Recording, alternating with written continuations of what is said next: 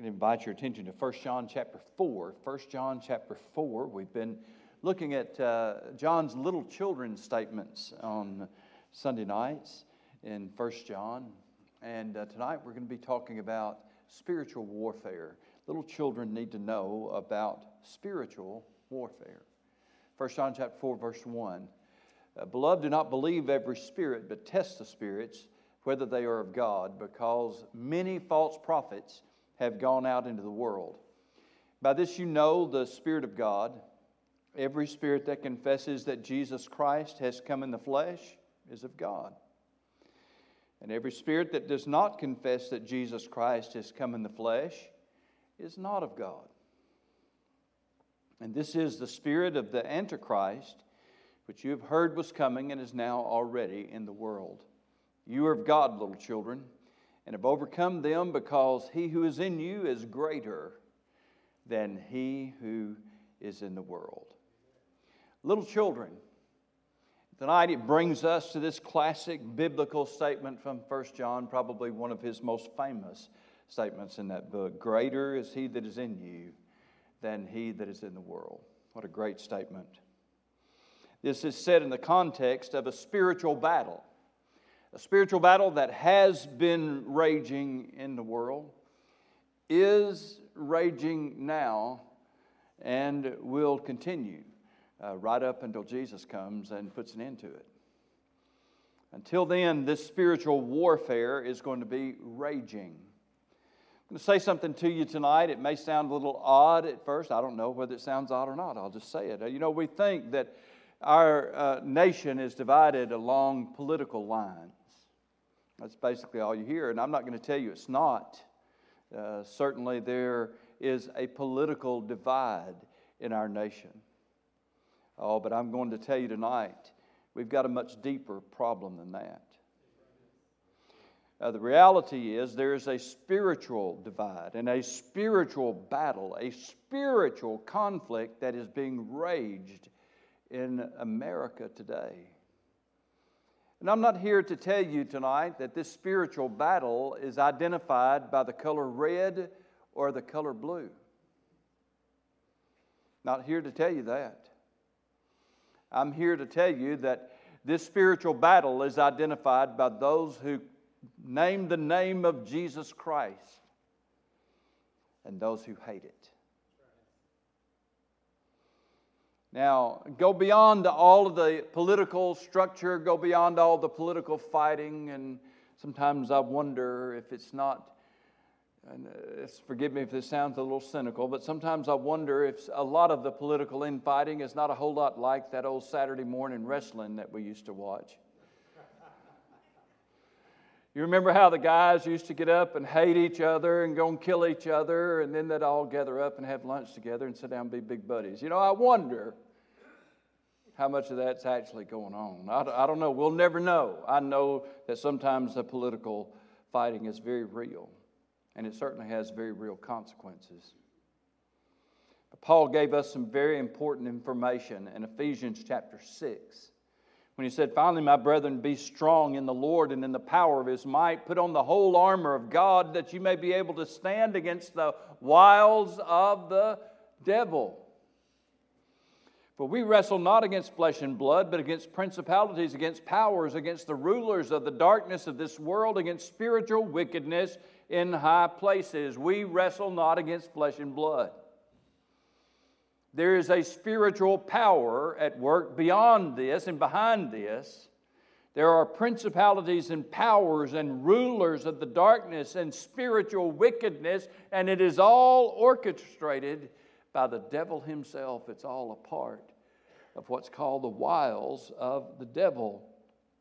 He draws attention then to that spiritual power that is at work in the world, and how these people then, flesh and blood people,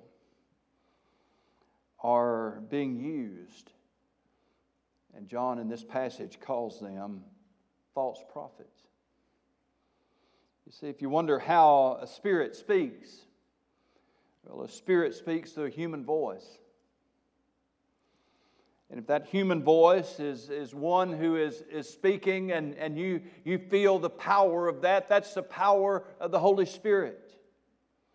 As it's speaking the words of Jesus Christ and the words of truth. And it becomes more than mere human air that's being pushed out over vocal cords and creating verbalizations that we recognize as words. There's more to it than that. It is the power of the Spirit of God. We know it when we hear it. We know what's going on. But as there are those then who are speaking in the power of the Holy Spirit and proclaiming Jesus Christ as Lord and teaching His truth, there are also those who are being manipulated and used by the other spiritual realm, the realm of darkness, the realm of deceit, the realm of the devil, false prophets. When we think of then a false prophet, we see that in Scripture. You may imagine somebody in your mind, maybe wearing a white robe and they got a wild look in their eyes, and maybe they got a megaphone standing on the side of the road yelling at people. False prophets. You might picture some slick, glossy a preacher with good makeup and diamonds on every finger, and he's got a slick presentation, and it's all a lie. And yeah, they claim to speak for Jesus Christ, but they really don't. But you see, that's not what John's talking about here. He's not talking about a person who is on the inside kind of the Christian realm. That is, they claim to be followers of Jesus Christ. Though their doctrine is wrong, their gospel is wrong, they're certainly false in that sense. In fact, Paul would say, if anybody preaches unto you, even if it's an angel from heaven, preaches any other gospel than what you've received, let him be accursed. But that's not what John's talking about. Not people who would manifest themselves or proclaim themselves to be believers in Christ and speaking the truth of Christianity, preaching the Bible. No, that's not who it is. John is talking about then another kind of false prophet. These false prophets are empowered by evil spirits straight from the pits of hell. When you look at these people, you will not see in them any evidence that we would associate with demonic possession. Their heads don't spin around. They don't speak in some wild, devilish kind of voice. Nothing like that. But make no mistake, these false prophets are dominated by evil spirits, and they are the Spirit of Christ. They do not claim to be Christians. They deny Jesus Christ. They're antichrist, against Christ. There's not just a few of these, John says, there's many. A prophet has a simple objective, to persuade. To persuade. A false prophet, whether it is a him or a her, a he or she, comes to persuade people of whatever it is they represent. And in this case, they represent, without even knowing it, they represent the Antichrist. This is not in a personal way necessarily, as much as it is in a practical way. Anti means against, of course. They are against Christ. They're very powerful. Their message can be very persuasive. And if it seems like these people are powerful and they're persuasive, it is because they are powerful and they are persuasive. Their message then is empowered from the pits of hell. It has spiritual power. It is persuasive. The devil has been persuading people and deceiving people for 1,000 generations or so. I mean, he's good at it. He never even has to take a nap. The devil doesn't even doze off. He's good at what he does. It is a power, dark power. And it's deceiving people, persuading them. And he works through these false prophets to accomplish it. It wasn't all that long ago. I don't know when it was for you, Brother Bill, but it just doesn't seem like long ago that I started hearing people talk about, well, I'm spiritual but not religious. I mean, that's You remember? He's a little older than I am. It's the other way. I'm a little older than he is. I was just kidding. But I remember when that started to come around, I started to hear it. It's been in my lifetime. Of course it would be, but I mean, nobody used to say that. And then all of a sudden, it seemed to be pretty popular. Some movie star said it a time or two, well, I'm spiritual, but I'm not religious. You know, that's about the most dangerous thing any person can be. To claim to have a spirituality would mean that they recognize there's a spiritual world out there. There's something that they're involved in, something that they are worshiping. But they're not religious, and what they're saying is, of course, they don't like organized religion. They have no religious structure.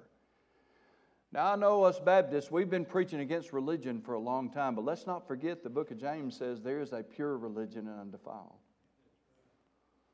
Right?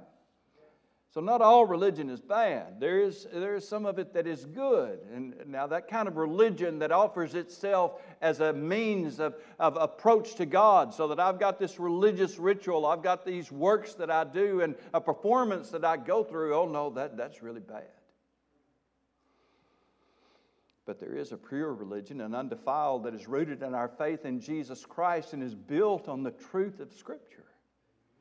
So that the structure that we have then in our religious realm teaches us the words of Jesus Christ, teaches us the truth, teaches us to do what Jesus Christ would told us to do, and most importantly, teaches us how to recognize the counterfeit.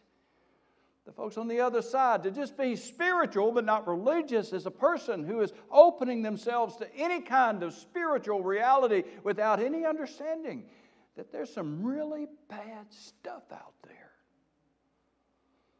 Evil, dark spirits from hell. That's about as tough as it gets. False prophets then. Inhabited, controlled, given a message, empowered by evil spirits. Not necessarily to the extent of demonic possession that we saw all over the New Testament, but certainly. And I mean, right here, John is talking about it. There's many antichrists, many false prophets, and those who are confessing that Jesus Christ is not come in the flesh, are not of God, and they are the ones who are these false prophets, with the evil spirits manipulating them, controlling them, and yes, speaking through them. So, little children need to know about spiritual warfare. It's very real. It's out there, it's prevalent. It's what's going on in our country and in our world. So how do we deal with it? Well, first of all, John talks about the test that we need to apply. There's a test. Not that we take, a test to apply to others. What is it? Beloved, do not believe every spirit, but test the spirits. Oh, we can stop right there, and I could preach all night to you. But suffice it to say that what John is talking about is just because something moves us, or just because something is powerful, or just because something might sound good, does not necessarily mean that it is right. Don't believe every spirit. He wouldn't tell us that if these spiritual influences aren't out there and if they're not powerful and working. They are. So don't believe every spirit, but test the spirits, whether they be of God, because many false prophets have gone out into the world. And the test, of course, is what they say or believe about Jesus Christ. And I want to say to you again tonight, John is not applying this to those who might claim to be believers in Christ or may even really be believers in Christ. But they have believed false doctrine or false teaching or been lured aside into something else. No, this is not this bunch. This is a bunch who denies that Jesus Christ has come in the flesh. They deny that Jesus Christ is the Son of God. They then set out to persuade others in the same belief. Now, the Bible gives us some examples in a passage I've shared with you before, but I want to share it again with you tonight because it fits so well with this passage. 1 Timothy 4:1, now the Spirit speaks expressly. That's something. I mean, the Spirit of God always speaks, but the Spirit of God speaks expressly. This is something the Spirit of God was being very plain about, very direct. That in the latter times some shall depart from the faith, giving heed to seducing spirits and doctrine of devils. There it is. Speaking lies and hypocrisy, putting on a show. They don't really know what they're speaking lies. They don't even know it. Their conscience is seared with a hot iron. They can't even feel it.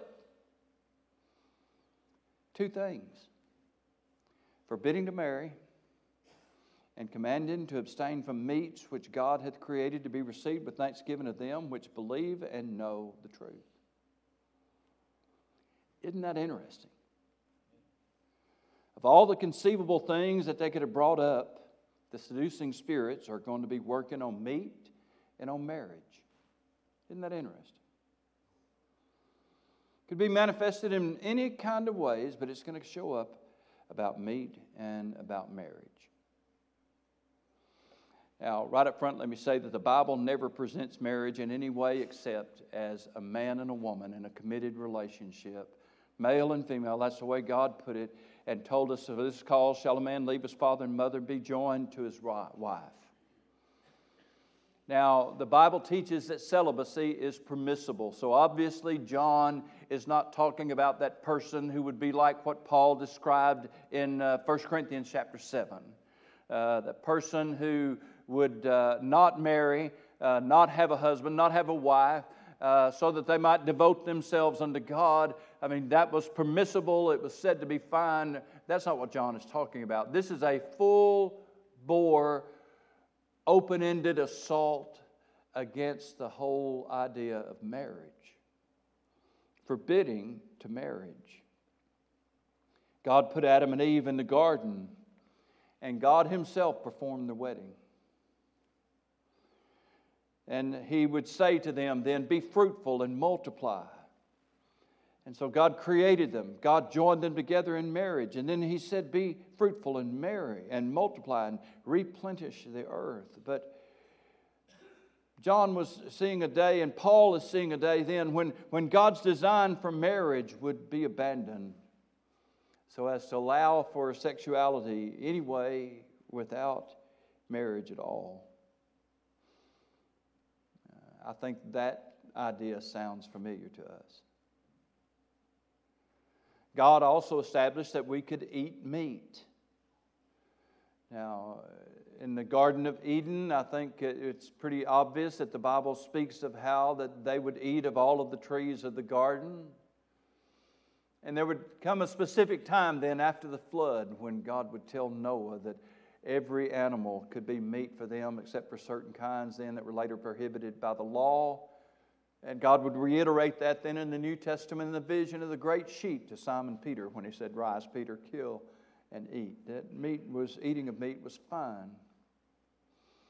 There would be those then who would command that meat must be refused. Can't eat meat. These two things go together in a rather obvious way when you think about it.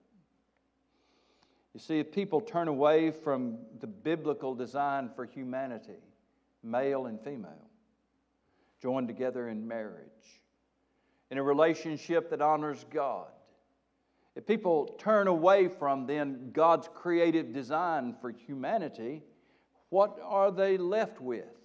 They're left with then only their own appetites. That's all that's left. So that people will actually worship their desires and appetite. Man becomes just a creature of his desires. What is that? Man's just another animal. And of course, we can't eat our brothers and sisters. I mean, they're every animal. If we're just an animal, then every other animal is just as good as us. How could we take the life of those poor defenseless animals? I hope we don't have anybody tonight that would be greatly offended by me saying that, but if you are, I'm sorry. It's right here in the text. I'm not sorry. That part of the way that this would manifest itself then was in prohibiting the eating of meat and prohibiting people from uniting in marriage. As people would turn away from God's creative design for humanity, so that humanity would be nothing more than just another animal. Does this sound familiar to anybody tonight? Of course it does. Of course it does.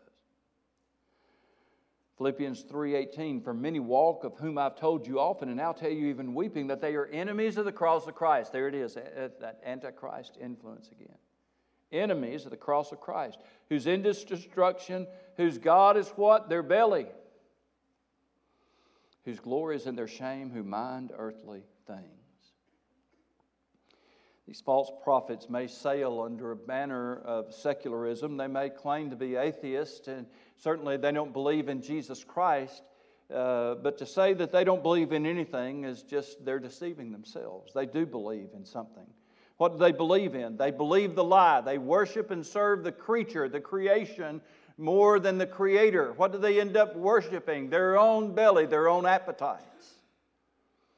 And we, right now, tonight, in the United States of America, live in a country where the desires of mankind have been elevated above almost anything else, to the point that almost anything can be sacrificed on the altar of someone fulfilling their desires, and whatever they want to do, they cannot be told they cannot do. They might claim that they don't worship anything, but they do. They worship their own appetites. That has become the god of this world, and it goes on from there. Their end is destruction. Their God is their belly. Their glory is in their shame, and they mind earthly things. These false prophets, you see, they're believers. Don't think they're not. They are. They're very passionate about the earth. Oh, they believe in the earth. They mind earthly things. They're very passionate about animals. Oh, they believe in animals.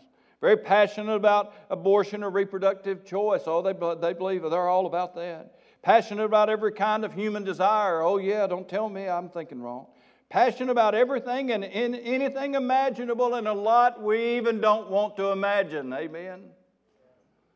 They're passionate. Oh yeah, they believe a lot of stuff, and they believe it real strong. They may be your friends and neighbors, co-workers. They may be people you've known all your life. They may be a teacher, professor, people you work with, neighbors across the street. They might be an entertainer. They might be a newscaster. They have no idea that they are under the control of the devil and are being led and manipulated by powerful spiritual forces for their own destruction and for the destruction of everyone that follows their pernicious ways.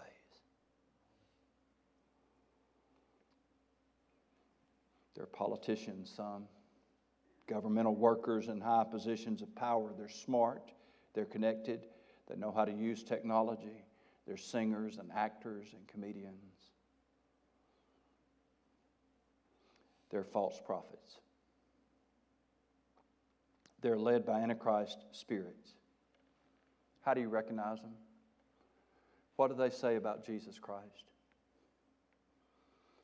And if they're saying anything except that Jesus Christ is the Son of God, virgin born, sinless life, died on the cross, buried 3 days, rose again the third day for your sins and mine. If they're saying anything else except the truth about Jesus Christ, the whole truth about Jesus Christ, and nothing but the truth about Jesus Christ, undiluted, purely, if they're not saying the truth about Jesus Christ, they're a false prophet. Period. And they're led by the spirit of Antichrist. They're Christ and ours. They're trying to persuade you to do the same. And they're very, very good at what they do. False prophets. There's a test to apply. And what is the test? What do they say about Jesus? If I could have said that any stronger, I would have. That if there's a test to apply, then there's also trouble to avoid. Verse 4, You're of God, little children, have overcome them, because he who is in you is greater than he who is in the world. They are of the world, therefore they speak as of the world, and the world hears them. We are of God. He who knows God hears us. He who is not of God does not hear us. By this we know the spirit of truth and the spirit of error. The us in this passage is John speaking for the apostolic accumulated truth.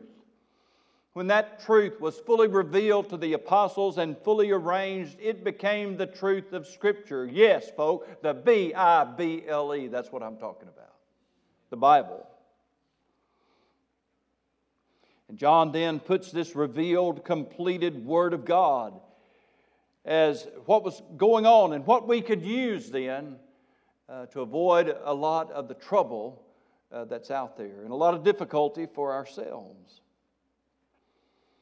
He talks about how that there are people who are of the world, who speak as of the world, and the world hears them. That's the false prophets. You see, John is talking about something we call pragmatism, a pragmatic view. Pragmatism is defined as a philosophical view that a theory or concept should be evaluated in terms of how it works and its consequences as the standard for action and thought. In other words, if it's working, it has to be right. Pragmatism. Well, John talks about a philosophical view, a view that is against Christ. It is of the world. And they speak to the world, and the world hears them. The world loves them.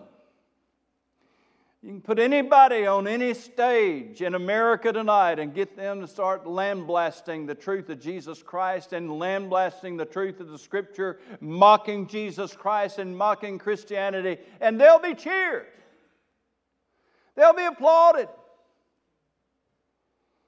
There was a time in this country when you would have been banned from the stage, booed off the court, get up there talking like that about Jesus Christ. Now celebrate it. So here's a people. They're of the world. They speak as of the world, and the world hears them. But the truth of the validity of the viewpoint is not determined by how many people are persuaded, whether or not it works for them, how right it can be made to seem or feel. The validity of the viewpoint is determined by its adherence to scriptural truth. That's what John says. If they hear us, that is the apostles, if they're listening to the truth of Scripture, then that's somebody that you can fellowship with. Otherwise, no. The truth of Scripture, you see, stands in diametric opposition to these viewpoints so popular in the world today. One is of God, one's not of God. One is of Christ, one's against Christ. It's about as opposite as it can be. Paul spoke of this in Ephesians 5:11. And have no fellowship with the unfruitful works of darkness, but rather reprove them. For it's a shame even to speak of those things which are done of them in secret. Paul tells us not to fellowship with these, lest we be drawn into unspeakable evil. Now, you folks my age and up, and even maybe a little bit younger than me, you might not feel the pressure of this all the time. You've been watching TV a long time. You applauded the invention of that marvelous device called a remote control. Isn't it a wonderful thing? I still marvel at that. Somebody gets on that TV spouting a bunch of nonsense. You know what I do? I change the channel. I turn it off. There's only so much of the news I can listen to on any given morning, and I'm done. I'm done. There's so much propaganda. So much of it. I just don't listen to it. I get the weather. I get the outdoor report. I'm done. I'm through. Give me a fishing report and move on. I'm ready to face the day. There's only so much of that I can listen to. And I know where that off button is at. Unfortunately, our young people, a lot of them, I don't think they know where the off button is. Now, I'll give you this much. If you've got an iPhone, it's hard to turn the thing off. Some of you know what I'm talking about, and some of you, it's not like they got a button on the side. You got to scroll down through the menu and finally find that place that tells you how to turn the thing off. And even then, it's not really off, I don't think. There's an ocean of lies out there, folk, that's sweeping across this country. And I chose that word very carefully. If you've ever gone to the ocean when the waves are coming in, before they get too big and they close the beaches, but you know what those waves coming in are like. You wade out there and you try to stand. And the sand is washing out away from under your feet because there's an undertow that's pulling you down. The waves are crashing at you and they're knocking you back and knocking you back and knocking you back. And I'll tell you, they're relentless. That's what our kids are feeling every day. Those of you who are out working in the public still, that's what you feel every day. It is a relentless ocean piling against you, persuasive and powerful. But I've got good news for you tonight, believer in Jesus Christ. It doesn't matter how many people are listening to the lies. It doesn't matter how popular it is, how many people applaud it, how much we hear about it on the news, how many newscasters are talking about it, broadcasting it, how many professors are teaching it in class. It really doesn't matter, because greater is He that is in you than he that's in the world. You're not out to stand against that onslaught, that ocean of misinformation. You're not there to stand on it alone, or stand against it alone. Greater is He that's in you. We're greater in power, but we're also greater in number. Because let me tell you, when you're on God's side, you're in the majority. That's just the truth. Make sure, though, you're on God's side. Don't misapply that. So there's a test to apply. There's trouble to avoid as we recognize where this is coming from and who's behind it. We don't fellowship with it because we know they're out to draw us into that, and if they do, they'll draw us into unspeakable evil. But then there's a truth to accomplish.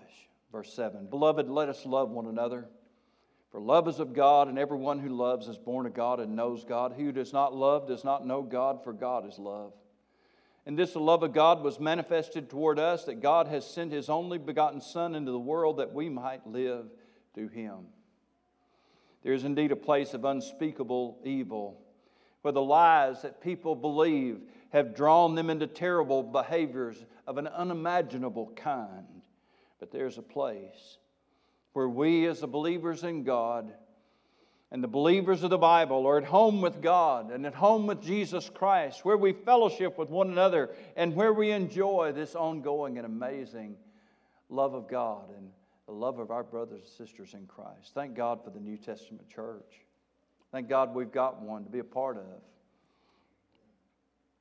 And this is love, then, John goes on to say, not that we loved God, but that He loved us and sent His Son to be the propitiation for our sins. Beloved, if God so loved us, we also ought to love one another. And here's the point. No one has seen God at any time. If we love one another, God abides in us, and His love, then, has been perfected, brought to fruition in us. And so, what does John put in contrast? Here's this Antichrist, false prophet influence in the world, sweeping across like an ocean, relentless, waving, crashing against us, trying to get people to believe this overwhelming thing where they are of the world and the world hears them, and this unspeakable evil and darkness and destruction and depravity. There it is.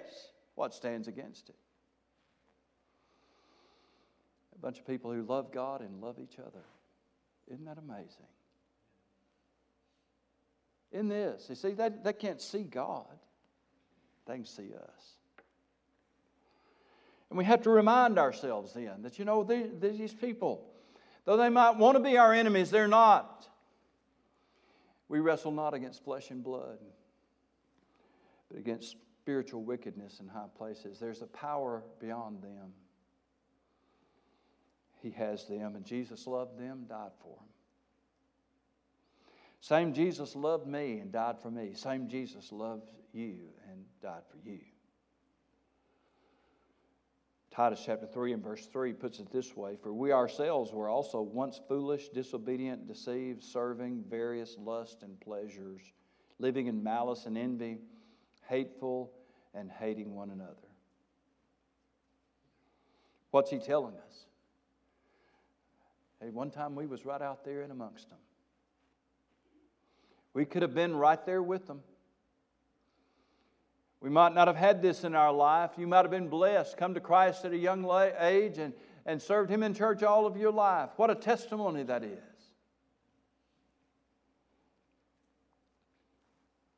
But all this was still in you. Even if it hadn't been seen, it could have been. What kept it out? But the kindness and the love of God our Savior toward man appeared not by works of righteousness which we have done, but according to His mercy He saved us through the washing of regeneration and renewing of the Holy Spirit, whom He poured out on us abundantly through Jesus Christ our Savior. And having been justified by His grace, we should become heirs according to the hope of eternal life. So that in this world of darkness and evil, God has placed us, His people, people that He has redeemed. We don't look at all those folks who are in the clutches of the wicked one and think, man, how awful them people are. No. We look at them and think how awful the devil is and how terribly he has them on the treadmill of sin. What do they need? They need the washing of regeneration and the renewing of the Holy Spirit. And we know how to tell them. We know to tell them how to get it. Spiritual warfare. The false prophets are around. They influence. They are committed to what they believe in. They worship themselves and their appetites. They're dominated by evil spirits without knowing it because they are spiritual but not religious. The false prophets are out there. We recognize them by the fact that they deny Jesus Christ. Plain and simple. We avoid then their trouble by not fellowshipping with them, to be drawn into their unspeakable evil. But it doesn't mean that we're not around them. After all, if we wanted to avoid them altogether, we'd have to go out of this world. Do you understand? Doesn't mean we avoid them or not around them.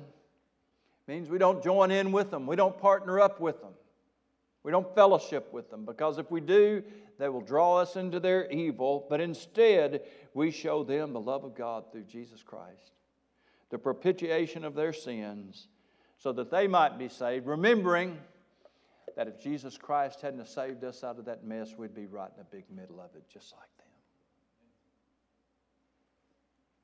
them. And we remember then tonight. Good news. The light wins. Light wins.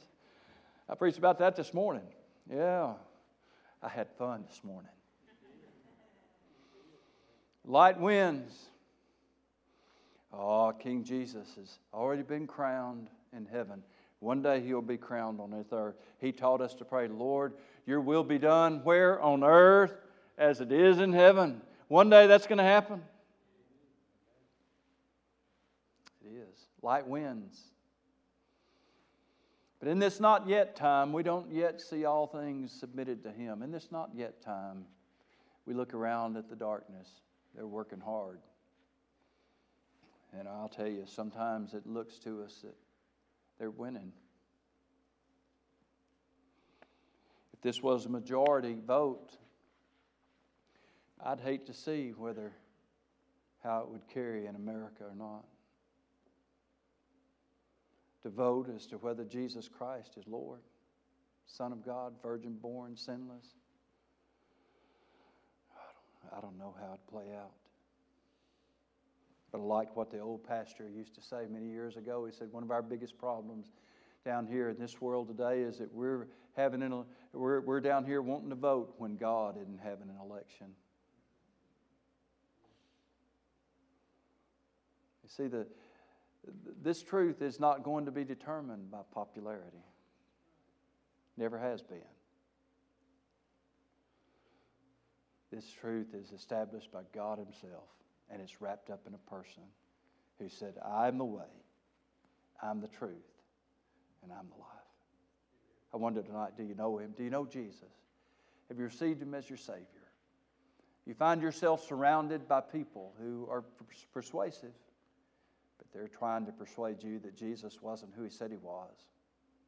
You remember this message tonight.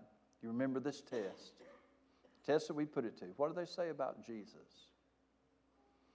And if they say the wrong thing about Jesus, then we're not to fellowship them, but we are to show them the love of Christ. Let's stand together, please.